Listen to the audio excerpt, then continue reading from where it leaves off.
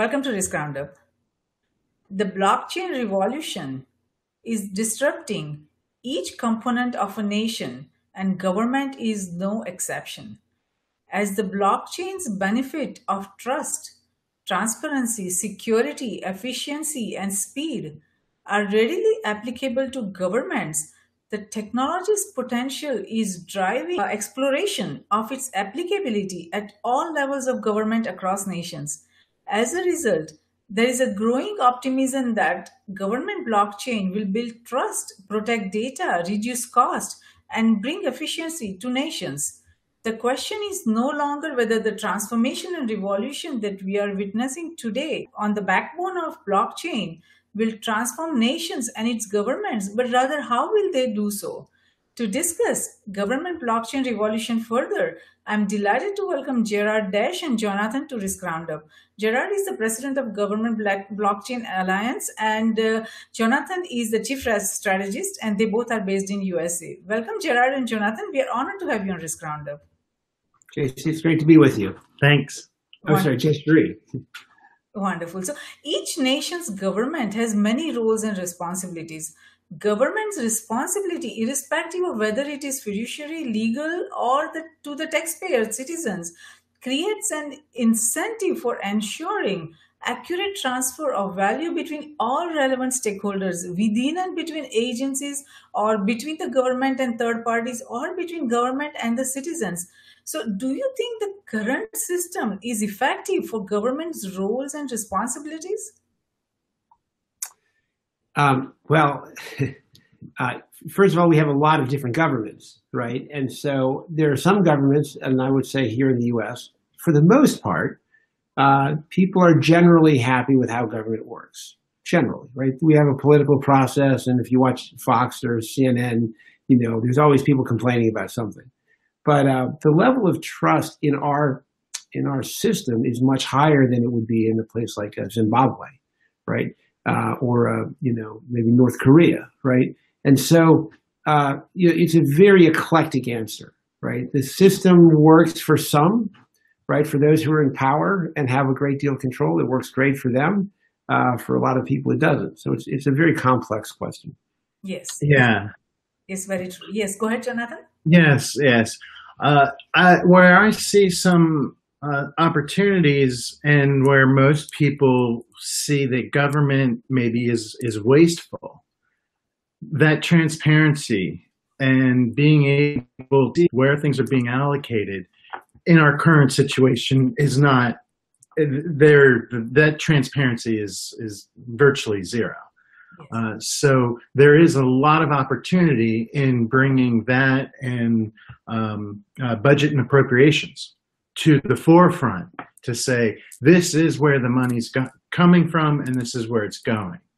Yeah, I think it's fair to say in every government, even governments as sort of mature and stable as the United States government, there still is fraud and corruption, right? I mean, in some places they know it, everybody knows it, it's institutional.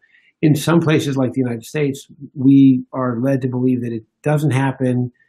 We don't expect it, but we know it's happening in pockets here and there, right? So there definitely is a place for blockchain, I would say, in every government. Yes, very true. Now, there are a lot of complex challenges, but at this point, from your observation, how do the governments currently record their transactions? What is the process? Because when the blockchain brings big benefits of recording the transactions, and that's why it's important to understand how the process is currently without blockchain. How do governments currently record those transactions? Well, it's private. And they choose, for the most part, not to let anybody know about it, right? It's all closed systems. And, just with our voting, right? We all vote, and the government says, well, just trust us. We counted everything correctly. And, and the government has mechanisms in place, but at the end of the day, well, they control everything. Nobody has visibility into it, and they just expect us to trust them. Yes. Ha ha ha. That's the biggest, that is the most complex problem and the biggest risk that we are facing. You're absolutely right about that. So when it comes to redesigning and redefining government systems at all levels, how can we use blockchain technology effectively? You want to, Well, and how long is the podcast? 6 hours? 8 hours? well, Oh, that long. That's great. 1 hour, so yes, do your best. well, we were just at an event this morning, the Virginia Chamber of Commerce on diversity, and that question came up consistently, and I very much enjoyed the answer because my background's a manufacturing engineer, and I look at things as better, faster, cheaper. Well, that is true in government. Government resources are much thinner than they've ever been. The manpower, the resources, the funding, everything. So the opportunities within government are say tenfold compared to the private sector by looking at how we make these business processes better, faster, cheaper. So the opportunities are there in an enormous way. Yeah, let me give you an example. So again, because we're talking about state, local, national, and international governments all over the world, right? There are some governments where they're doing this fairly well, and there's some where they're doing it terribly, right? So let me just give you an example. In the Government Services Administration, right, the GSA, it's a U.S. government agency. They're responsible for the procurement of all general products and services. So, for example, the DoD buys a tank, they're responsible for that procurement, but the procurement of laptops and pens and pencils for all agencies, right, that's the GSA. Software, IT, stuff like general services, building services. So they looked at how long it took them to essentially acquire IT products and services. It's called their Schedule 70, right? And so what they did is they put together a blockchain pilot project. They said, look, if we have a blockchain foundation, can we speed up the process? Can we make it better, faster, cheaper? And I don't remember exactly what the numbers were, but it was something like before they did the pilot, it took them 4 months, I think, to process a contract. Mm-hmm. And after they were done, it took 2 or 3 days. Yes. So because they could use this technology, right? And what they did was they built that technology on top of their old technology to sort of transition. It's still in pilot, right? They haven't fully deployed yet, but it's proven the fact that the blockchain can make transparency, the efficiency of the contract in that particular time much better, faster, cheaper. The problem is that in the place, you have some places in government where they have a great deal of control, and they don't have a lot of transparency. They're the ones that you need to implement a blockchain solution. They're also the ones that may not be inspired to do that, right?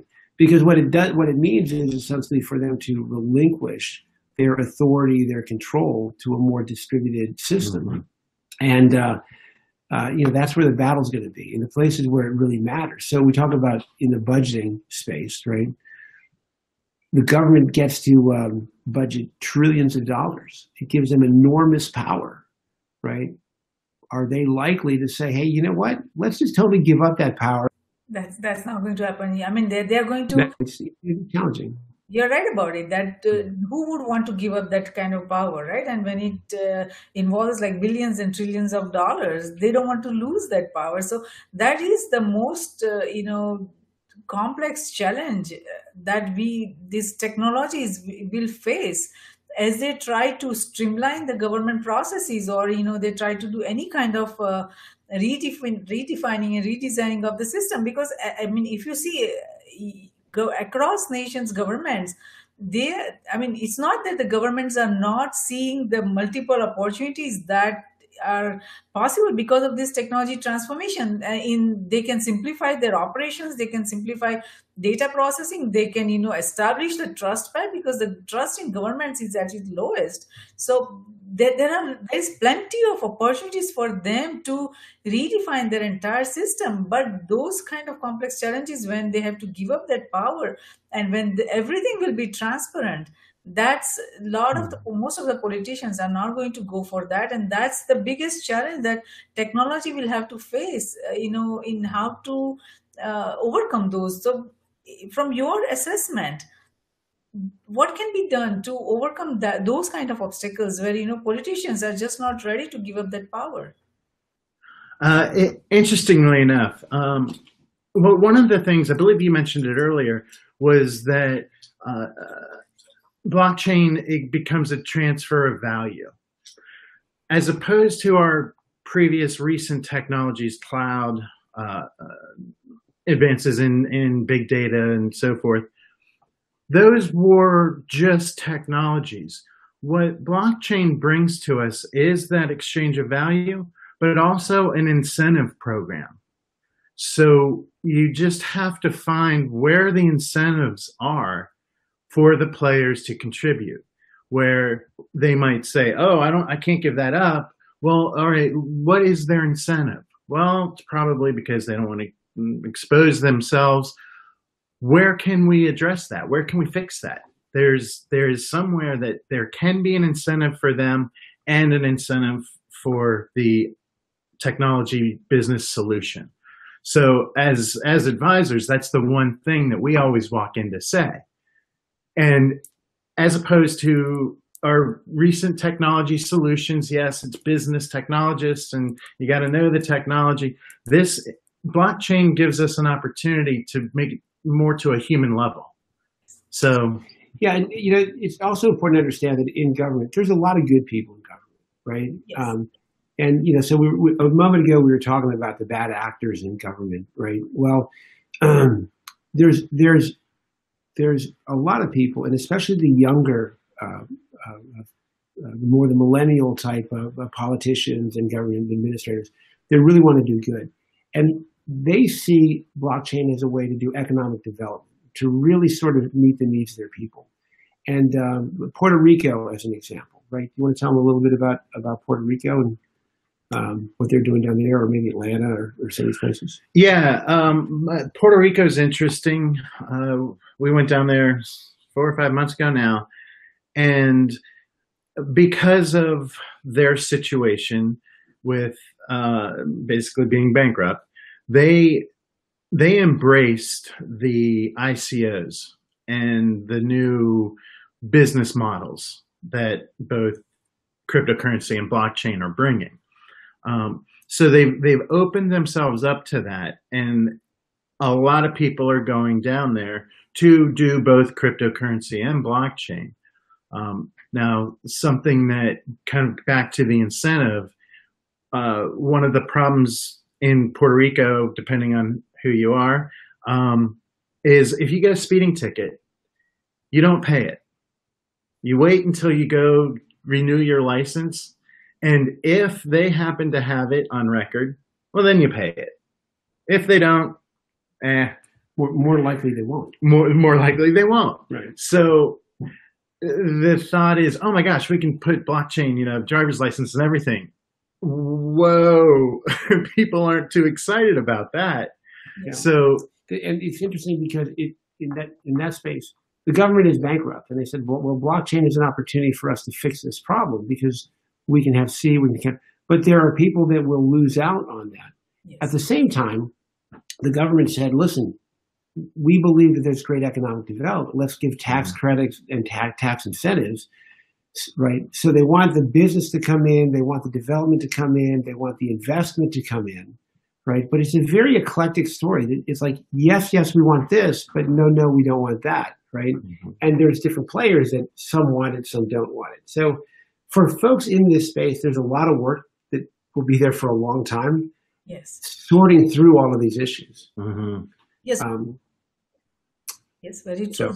Those are very complex challenges, but you're right about the incentives, that if we give them the right incentives, then, we will be able to bring this change that we are all looking for, to make our governments and governance processes, much more simpler, more effective, more transparent, and where we can trust, and they're cost effective. So there is a lot of incentive, but the financial incentive to the players who are benefiting with the current system, that's where the complex challenges are, that how we will be convince them to, get out of the way so that we can go forward with the digital systems that we need for the digital global age. So it's not going to be an affair that we can manage within a few months or few years. This is going to be a long-term process, and it's very interesting what you told about the Puerto Rico, the complex challenges that they are facing now because of these ICOs, and the cryptocurrency and the blockchain initiatives they are having. So it seems that many nations blockchain based governance is being tested. I mean, from what you said, from what I'm reading, and there is a possibility of decentralizing governance. Do you think that we will be able to decentralize governance itself, at all levels, local, national, global? Yeah. Well, Decentralized government. So- That's a good right. topic. So I think the first thing to understand Because is there are a lot of things that citizens can do themselves. We don't Mhm. need the elected officials to do that. If we put together a proper form of government, this digital governance model, then there are a lot of things citizens can do themselves. That's one of the biggest. Right. Uh, So let me address that because it's an interesting topic.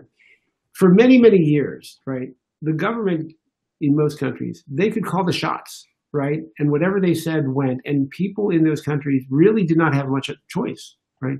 The internet started to challenge that, right. Blockchain is going to challenge it even further, right, because in the past, if I didn't like the economic decisions that my government made, right, the only way for me to change it would be for me to take my family, lift up my household, go travel to another country and drop it down.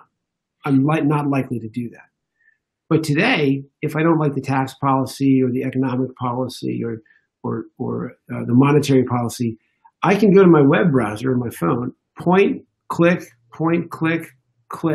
and I'm in an entirely new economic system.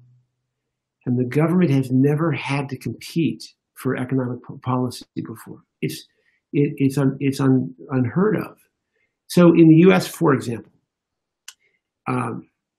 the government officials, they spend more money than they bring in, right? Because they're incentivized to spend more, tax less. If a government official raises your taxes, they don't get voted back in, right? If they cut spending, they don't get voted back in. So the national debt continues to grow. Right now, the interest we pay on the debt is more than every government program except for DoD. So what do?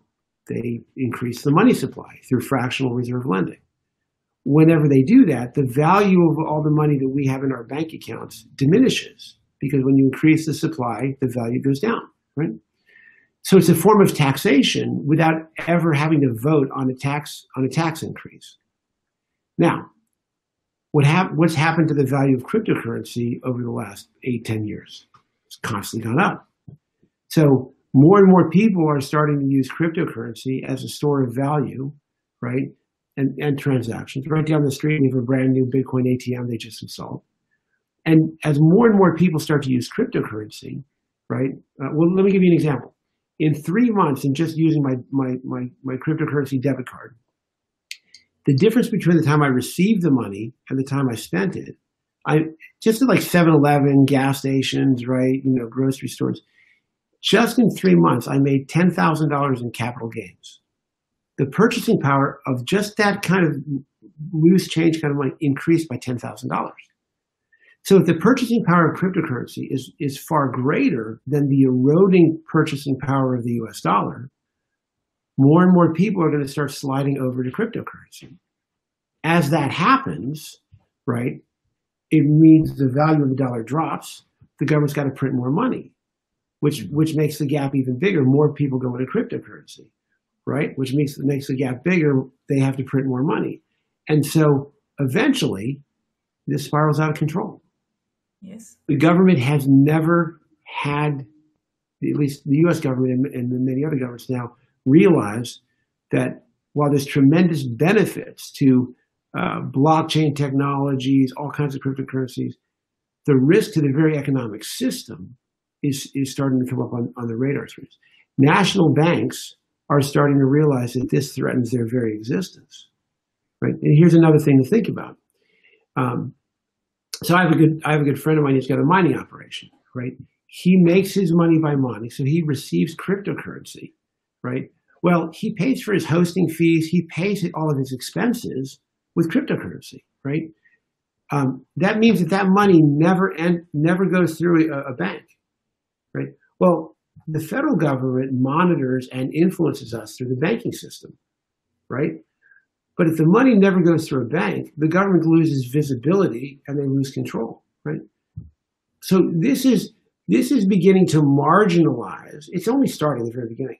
But if the governments lose their control and their ability to influence, if they lose visibility, if they lose control of the economic system and they can't continue to print more money, Yes, yes, you're it's absolutely very right that they lose out and conflict, right? they will get marginalized. You're right about it because I mean, look at this: how much corruption, how ineffective the regulations and policies, and not just one nation, almost every nation. They even each time a new governing party comes, even the nature of the risks that are identified and prioritized and rated and they are acted upon, they are different. So it's not that the nation, the country is the focus, that let's do right and let's be objective and neutral in identifying risk, but it's all because it becomes politically biased. So the young people, they are losing faith, they are losing trust that what risk are being managed. And if these are the our value of our currency keeps going down because of the actions and decisions that are taken by our decision makers, then there is something wrong with the way we are taking decisions. So you are right that it's not the financial system only, each and every system is at risk. And that's where the this amazing technology transformation that is coming our way, that has amazing benefits, but it also brings critical security risk, that in the sense that each and every system is at risk. Even if we talk about the how we vote and elect these politicians, the political leaders, and it seems that many nations have already started using the blockchain-based digital voting system, because these, elections require this authentication of voters' identity, and blockchain can serve as a medium of not only casting votes but tracking, counting, and thereby, it gets rid of all the foul plays and lost records and voter fraud. So, from your assessment, how many nations you see that are already not only moving past the pilot scale as far as the verifiable blockchain based digital voting system goes? I I want to say I've heard of at least 4 or 5. I think Zimbabwe is one. Well, and states too, like West Virginia. Yeah, right? yeah, and some of the states. Now, what our challenge here is in the states is we look at these other nation states, and most of them are even smaller than Connecticut Yes. or in population.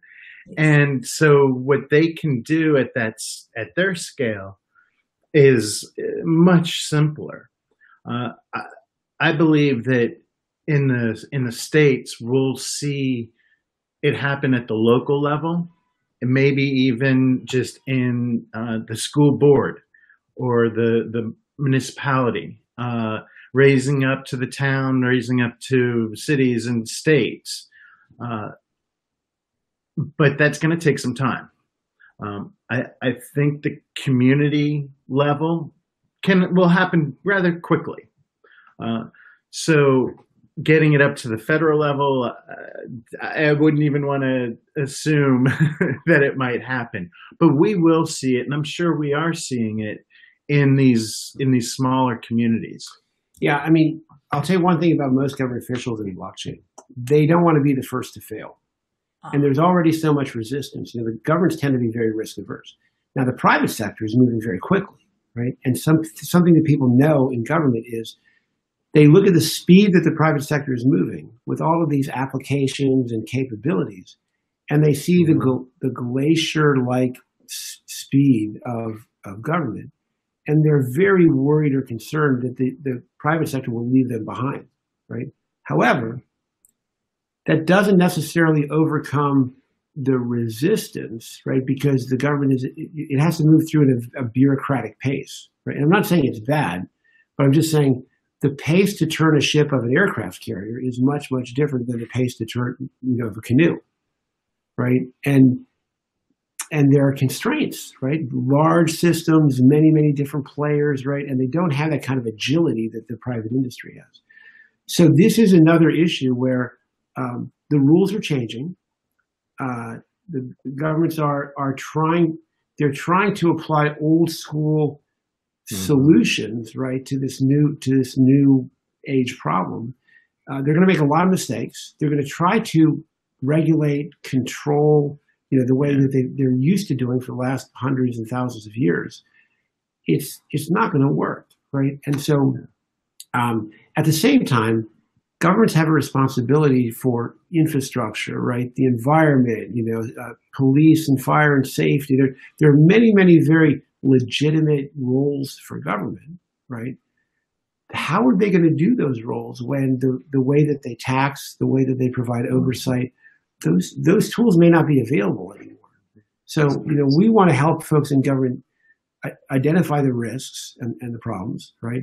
But then really come up with solutions, because governments, we still need effective governments to perform, right?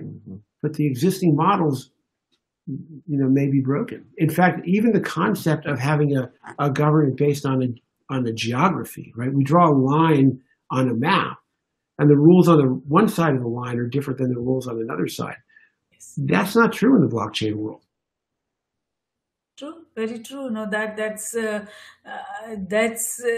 key difference in how the two different kinds of governments, like digital governments as well as our traditional governments, are going to be so different. And if we look at how all this technology transformation and what is the potential of it, and how it will change the very way we govern and how we regulate and how we create, policies and how we interact with citizens, everything, they are all open to fundamental transformation. So from your assessment, how are nations, governments, and the decision makers especially responding to this blockchain driven revolution that would bring not only transparency, trackability, but the very way they take decisions, for any of their nations, business, and especially with the government like United States that is so complex with so many different agencies and institutions and so many different, levels of government.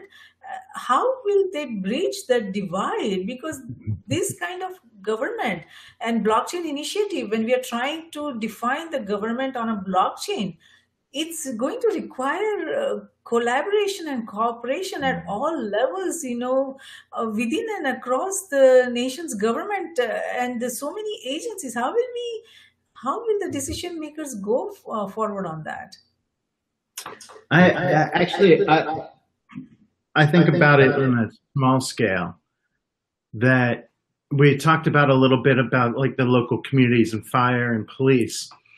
What if Gerard and I live in the same county and we vote and the community votes and agrees, let's put the fire operations on the blockchain, and let's build these smart contracts into it, that it uses X amount of public money that we have all agreed that we would contribute for fire services or police services or garbage disposal, all the things that currently that local community government oversees. Well, what if they're all on smart contracts? Now there's all of that administration, and you have all the arbitrage and risks into the blockchain for what might go wrong. Now raise that all the way up to defense purchasing of a tank, or the healthcare of a. Before you go there, though, let me go back to the local thing, because I think that there's a fundamental, really important thing. So if Jonathan and I live in a county, and we decide to put the fire and police on a blockchain, right? Well, that blockchain exists on many, many different computers in many different places around the world, right? So I live in Fairfax County. You live in Alexandria. Yeah. Fairfax County and Alexandria County, right? The members of the community, not the government, but the members of the community could say, well, let's connect our blockchains, right? And then the county next door. And now we have a situation where there's a statutory area of responsibility, statutory boundaries, and blockchain boundaries. The blockchain boundaries are essentially the limitations of that network. The network is in no way connected to the statutory limitations of the governing body.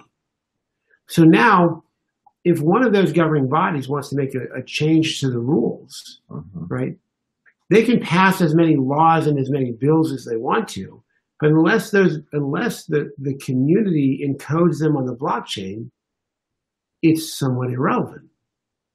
So one of the things that the technology does is, let's say Jonathan and I have a smart contract about some kind of transaction, and I take a sum of money and I put it on the blockchain. It's in escrow, and until he meets his conditions, the contract says he doesn't get the money, right? Well, we have a dispute. We go to a court, and the judge says to me, that's not really right. Gerard, you need to release that money and give it to Jonathan. Well, that money's on the blockchain, right? In the olden days, they could just go to the bank and order the bank to release the funds. But that judge, that government entity, has no authority over a blockchain. Yes. So it's going to create all of these disparities, right, between our existing traditional systems, which at least here in the United States work. In other countries, they don't work, right? Yes. But it creates an entirely new paradigm and structure, and they're at odds with each other.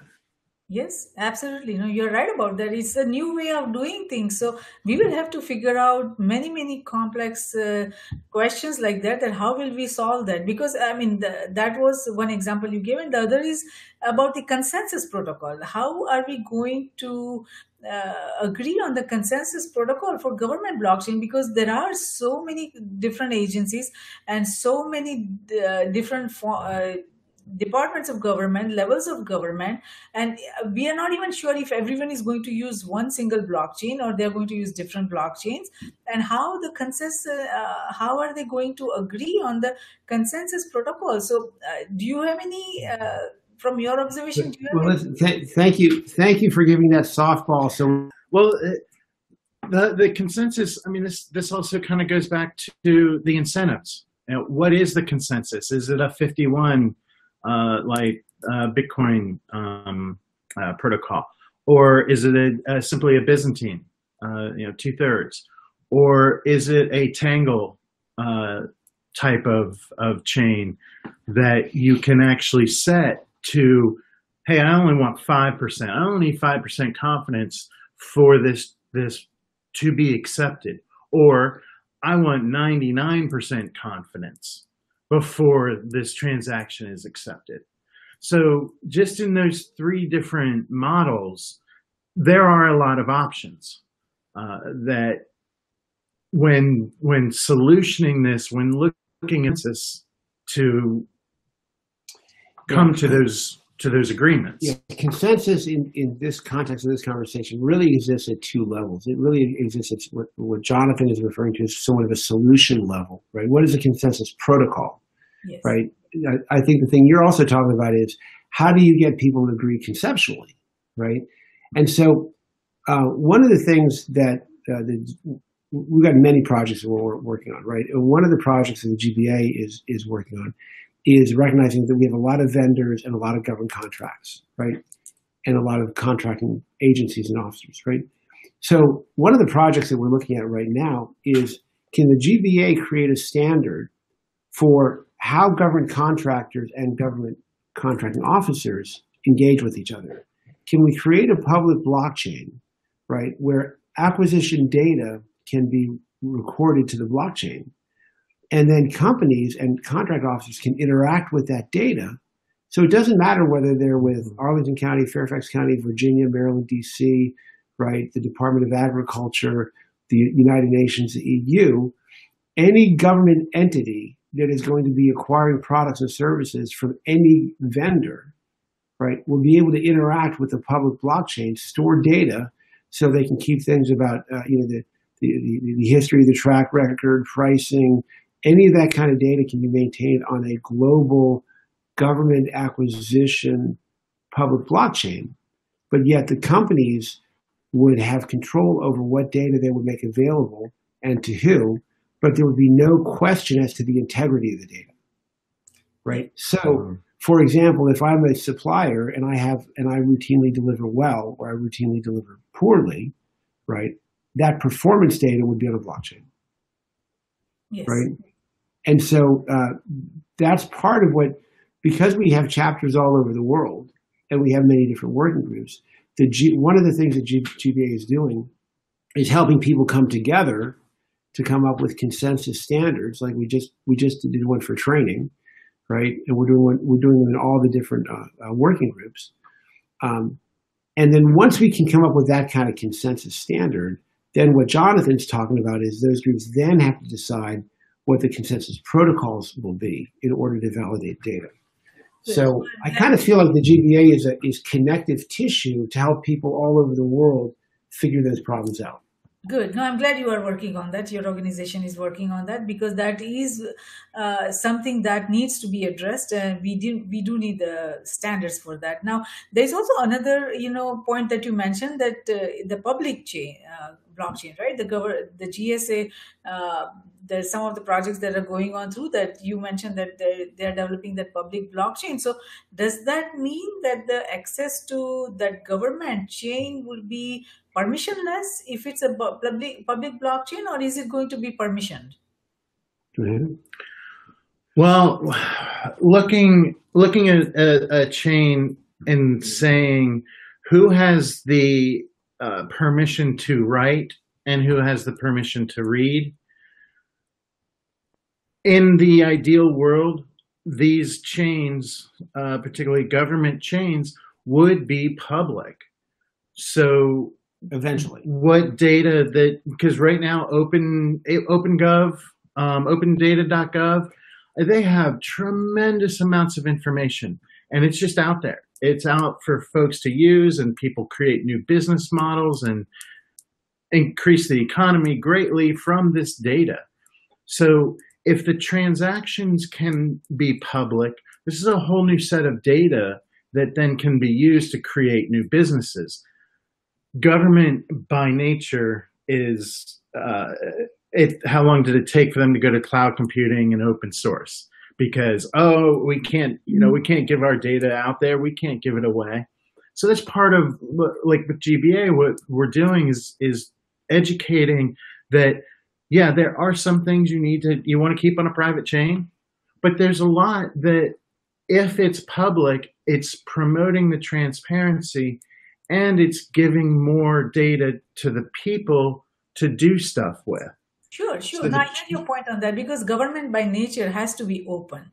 But at the same time, when we are talking about this digital world, digital system, if we don't define processes or way by which we can authenticate the identity of a nation's citizens, then there is no guarantee that people who participate on those blockchains, they could be citizens of other countries, and they are there, probably to manipulate the many decisions, or do frauds or all kinds of things. So while we do need an open public blockchain and permissionless blockchain, but at the same time, that permissionless blockchain, if it's there, then how are we going to authenticate the digital identity of nation citizens?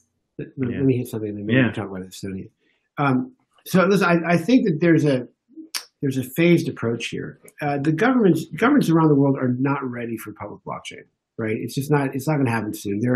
All of the solutions that they're working on are small, private, permissioned blockchain, and honestly, they're basically distributed. They've got to start where they are. Right, conceptually going to a public blockchain makes their heads explode. Right, so starting with DLT is it's I think the appropriate place for where they should start. But you raise a very interesting point, right? And that is how much. Okay, so let me give you an example. When I go to to a bar, right? And I want to buy a drink, and they want to check my ID, right? And I hand them my driver's license. Do they really need to know my name, right? Do they really need to know what my birth date is, or what my weight is, or my hair color? No. I mean, all they really need to know is that I'm old enough to drink, right?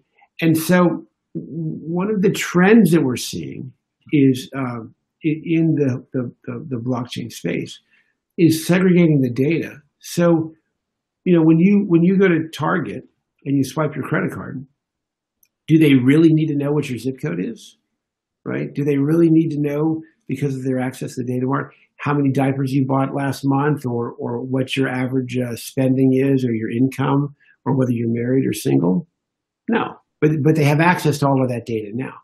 And we may live in a world one day where we make the statement, you don't need to know all those things about me. You only need to know this for us to have this transaction, right? The other thing that's really fascinating is you said, well, how do you know that you're in this group or that group? Estonia, right, which I'm going to ask Jonathan to tell you about a little bit, they've created, they've recognized that the boundaries don't exist as much anymore. So they'll allow anybody in the world to become an e-resident of Estonia. I think you pay $200. You can then participate in the Estonian government, right?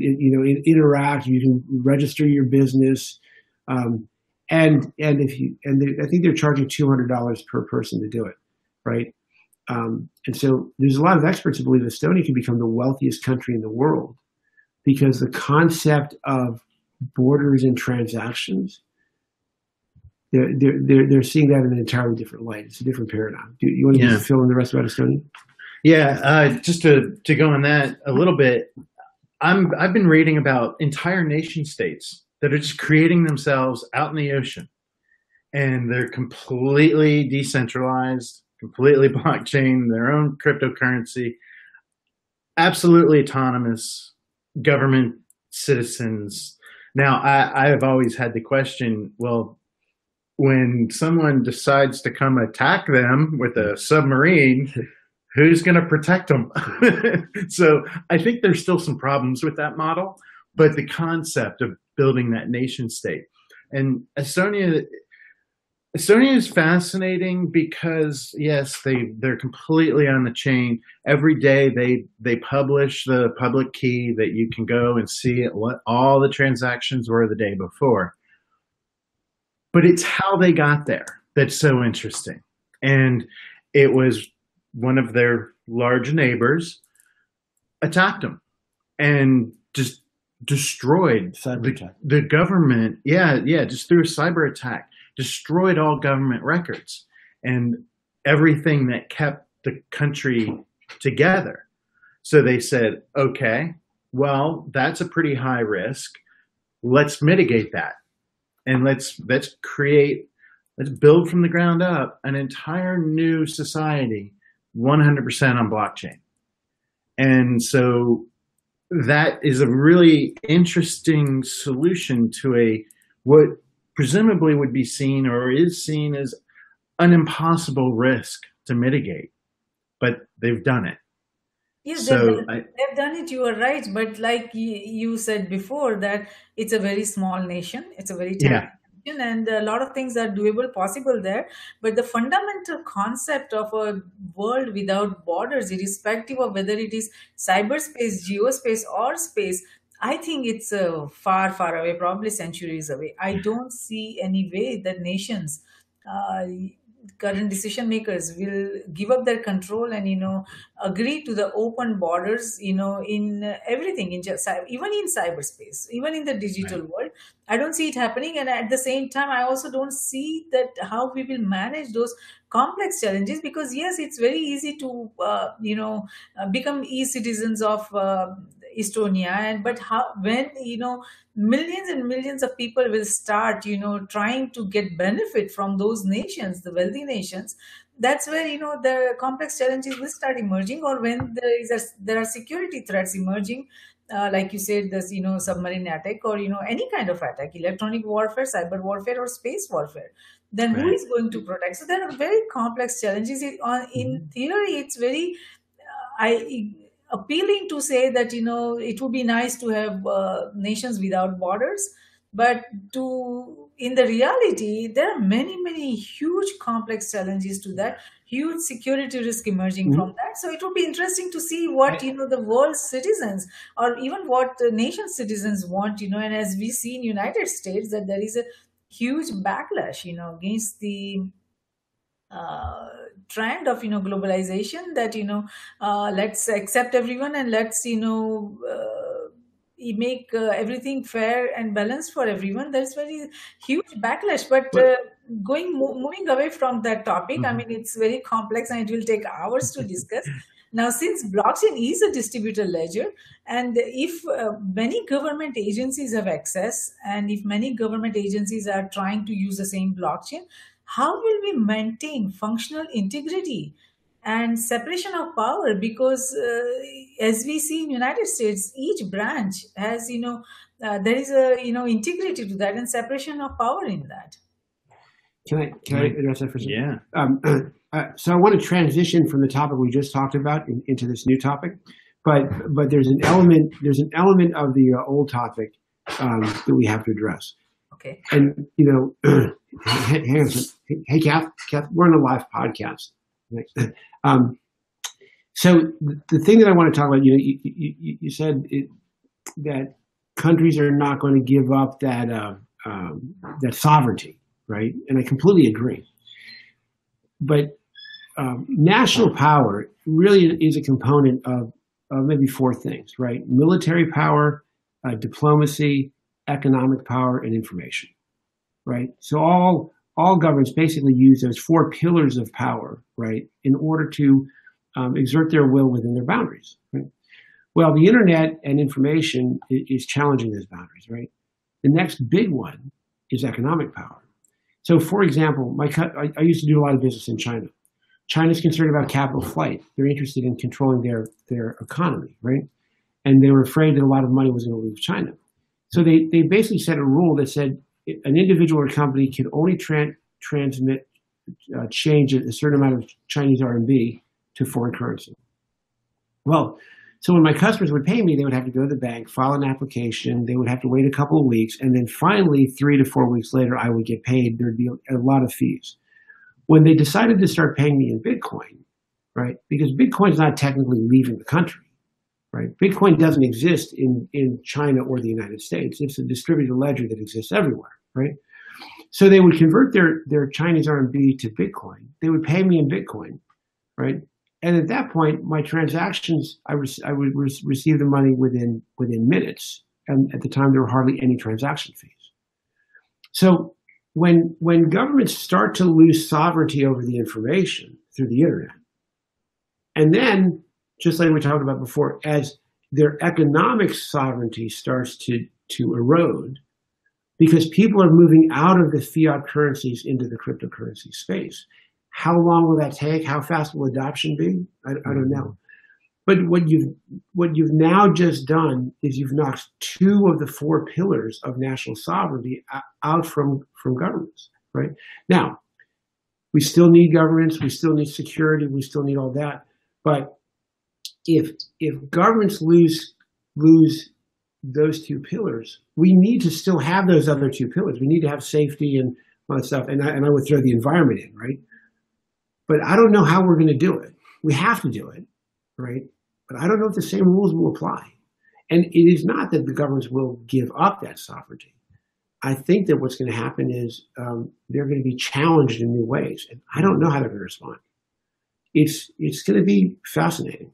Yes, it is. It is going to be fascinating, and hopefully that there will be some areas, some systems that will be able to develop on a global scale, and some systems will have to keep private separate and sovereign to those nations. So that way we have boundaries between the integrity of a nation's sovereignty as well, but at the same time we have the access to global uh, markets and global database and global intelligence that's developing. So it will be interesting to see how everyone, nations, its government, industries, organizations, and academia work together and come up with a consensus on how which systems to redefine and redesign, and which systems to keep it private to those particular nations. So it will be interesting to see how we all work together. But from Yeah. your assessment, which government projects that you see that are based on blockchain to redefine and redesign that portion of the government are trendsetters across nations? We are not talking only about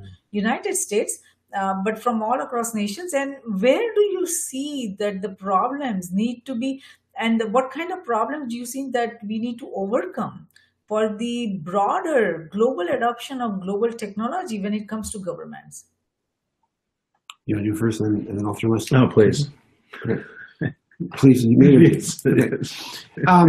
So we have a couple areas which what I would call low-hanging fruit. We have a couple areas where I believe are big impact areas. And so let me just throw a couple of these. I think voting is a low-hanging fruit, right? I think voting is one of those things where everybody can kind of agree we need to have a trusted voting systems. There's flaws in the voting system. It's a relatively easy use case for blockchain. I think voting is one of them. I think in some areas of the world, land titling is very, very important. And so we'll start seeing where voting, I see voting could start to deploy almost everywhere at any time, right? Land titling being deployed in areas where those systems are not trusted, right? The other one that I see developing in the more first world countries is public health, right? Because in the area of public health, there's very little resistance to that. There's not a whole lot of losers in let's do a better job with public health, right? Let's find ways that we can put food supply chains, the pharmaceutical supply chains. The CDC has got a pilot project where they're collecting data from hospitals and different medical institutions, so that if they see an outbreak of some kind of an epidemic, it's on the blockchain. Everybody can get to it fast. Everybody can write data, and so I think public health is a great use case. And I think that one of the most important ones, but one of the slowest, is in the area of public financing, right? How we manage our money at a governmental level, I think, is a great potential for good. It's going to be very, very slow, long, and hard to get there. So those are just some of the use cases that I see. Well, the CDC is a great example. It wasn't 10 years ago. We didn't have Twitter, or 15 years ago. When Twitter came out, CDC saw the power of it because they could see something happening or being reported in a way that they could have never seen before, in a time frame they could never see before. Now, we were talking about a permissionless, public chain in government. Perfect example. Yeah, and maybe emergency response falls into this. Yeah, folks that can, if citizens can report these things to a permissionless chain, the time for CDC to react it would be faster than Twitter right now. So there are use cases where that permissionless chain will work. I think touching on all the other topics, the Walmart thing too. Yeah, well, the food safety is a really, that's a big one. In fact, just today, Pepperidge Farms has to recall 3.3 million units of goldfish because they found salmonella. Well, that's 3.3 million bags of goldfish they have to destroy. Not only bring back from the market, but destroy. If a salmonella breaks out in a grocery store, or lettuce or whatever, the grocery store has to eliminate all the fresh produce in their store and destroy it because they don't know what happened or where it came from. Walmart and others have done these studies and said, what took several days, they were able to accomplish in several seconds to say, this mango came from this location. it was on this truck. These are all the things that it contaminated, not all this other stuff that we've got to throw away. And the economic value of having thrown that away is tremendous. Well, I'm thinking about this. I think on the Walmart example, prior to their pilot, it took almost 7 days for them to trace the origin, the location, the date, time of a mango, right? And then after it was done, you're right, it was a couple seconds, right? But imagine the impact of that kind of information on a public health environment. If there's an outbreak of mad cow disease or something like that, right?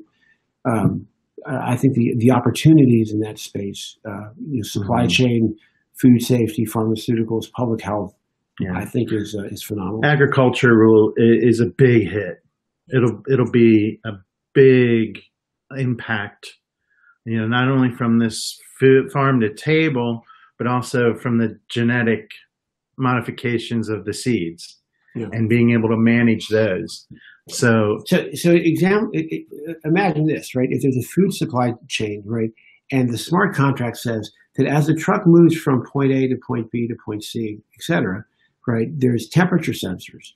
And so the smart contract says that the shipment has to stay under a certain temperature or within a certain temperature range. Bring it back for inspection, right, that the grocery store would not accept it because it's outside the bound.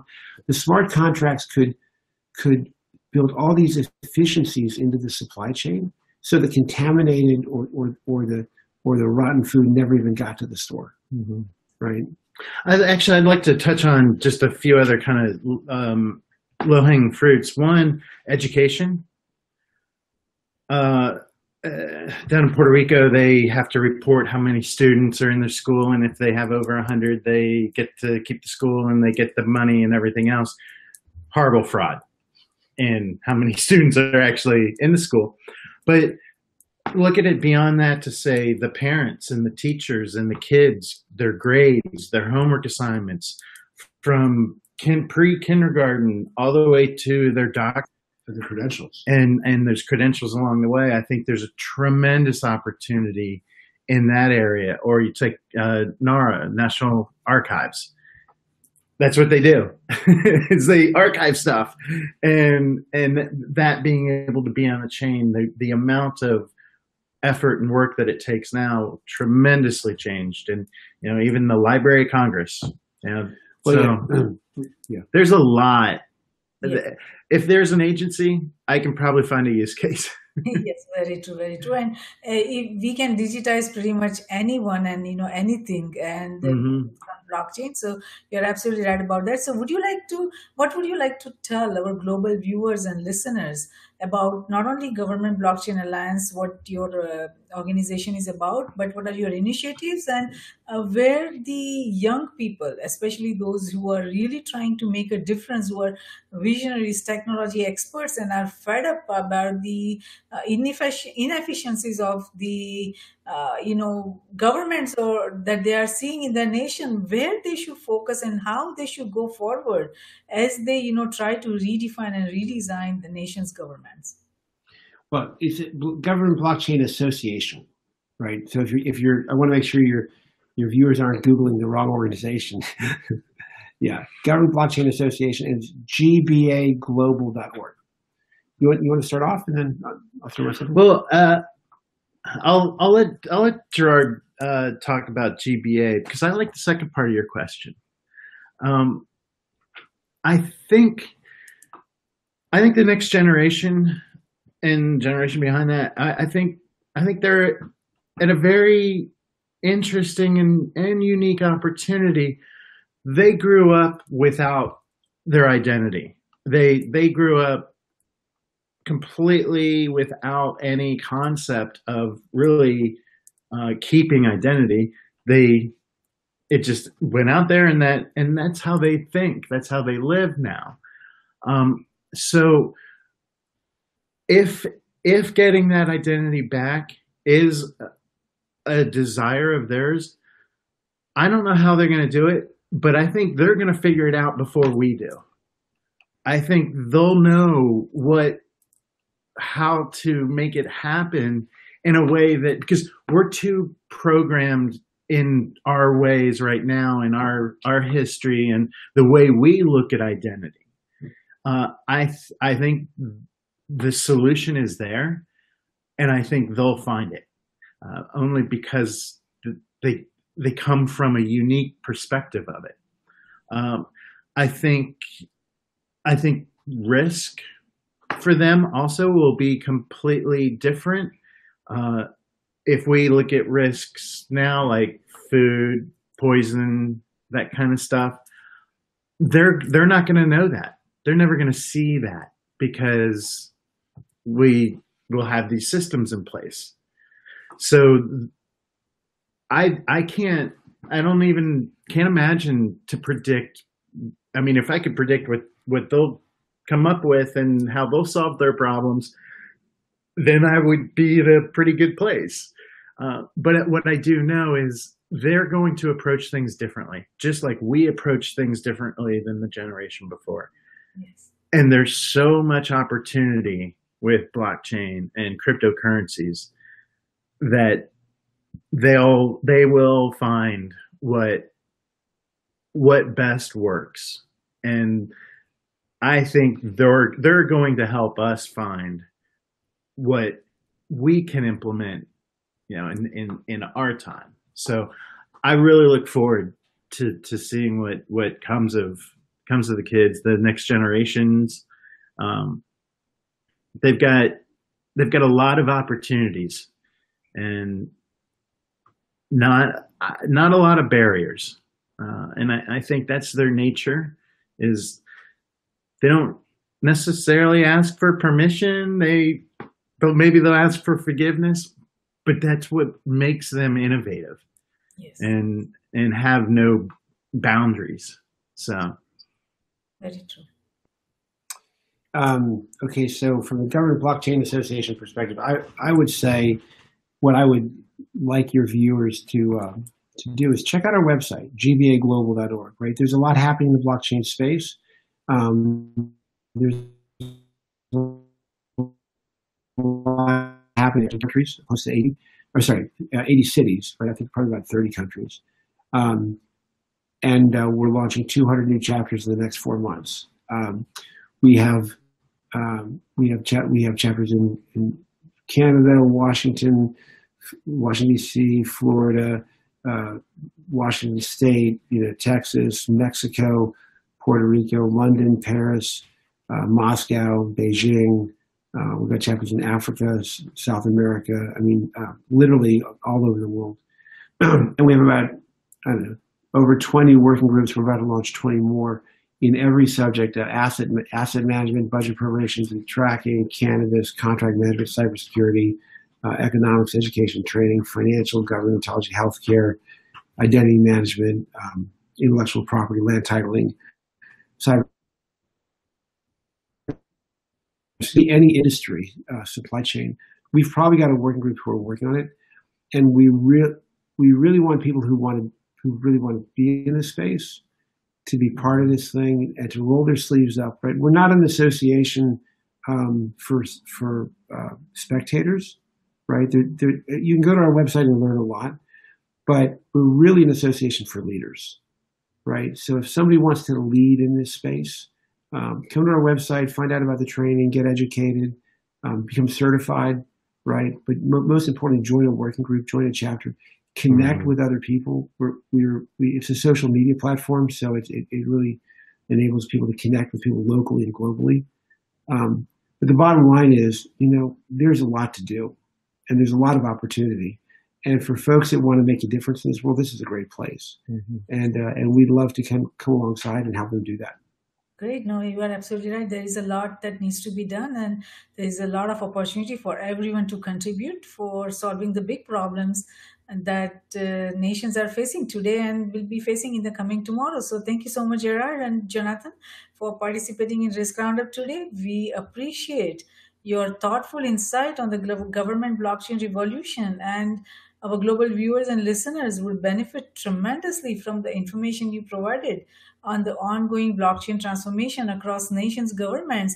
And the way I see it is that even if a single individual can come up with an idea to innovate using blockchain and bring the much needed transformation to the nation's government and governance model based on the discussion we had today. This Risk Roundup dialogue has been of service, and we thank you for that. You bet. Thank you. Thank you. Have a great day. Wonderful. So thank you so much. So Risk Roundup, a global initiative launched by Risk Group, is a security risk reporting for risk emerging from existing and emerging technologies, technology convergence and transformation happening across cyberspace, geospace, and space. We at Risk Group believe that risk management, security, and peace, they walk together hand in hand. Though security is related to management of threats and peace to the management of conflict, risk management is related to management of security vulnerabilities as well as management of conflict. And it is not possible to conceive any one of the three without the existence of the other two. All three concepts feed into each other. We believe that the security we build for ourselves is precarious and uncertain until it is secure for everyone across nations. Tradition becomes our security, so if we build a culture of managing risk effectively, it will lead us to security, and security will lead us to peace. Let's manage the existing and emerging risks together. For more information on the Risk Roundups, to watch the Risk Roundup videos or hear the Risk Roundup podcast, please go to riskgroupllc.com and do not forget to subscribe and share. Until next time, I'm Jayashree, host of Risk Roundup, signing off. See you next time. Thank you.